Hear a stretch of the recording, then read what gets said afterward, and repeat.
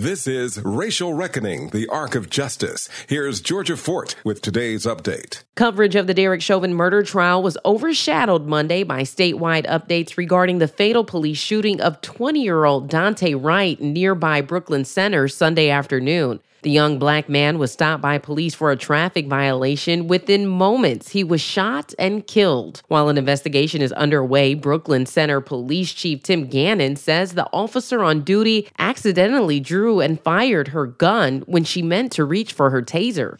This appears to me, from what I've viewed and the officer's reaction and distress immediately after, that this was an accidental discharge that resulted in the tragic death of Mr. Wright.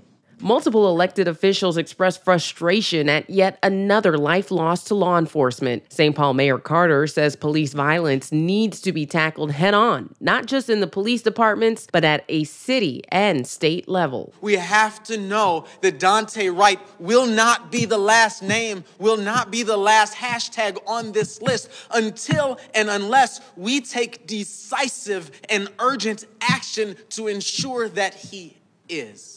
This, as the brother of George Floyd took to the stand to give what's called spark of life testimony, meant to humanize the victim. Philonise Floyd's testimony took jurors back to George Floyd's childhood. He shared photos of George as a young boy and told jurors how much he loved his mother. He would lay up on her in the fetus position like he was still in a womb.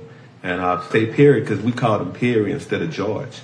And he would always say, hold on, let me kiss mama before I come over there. The defense declined cross-examination.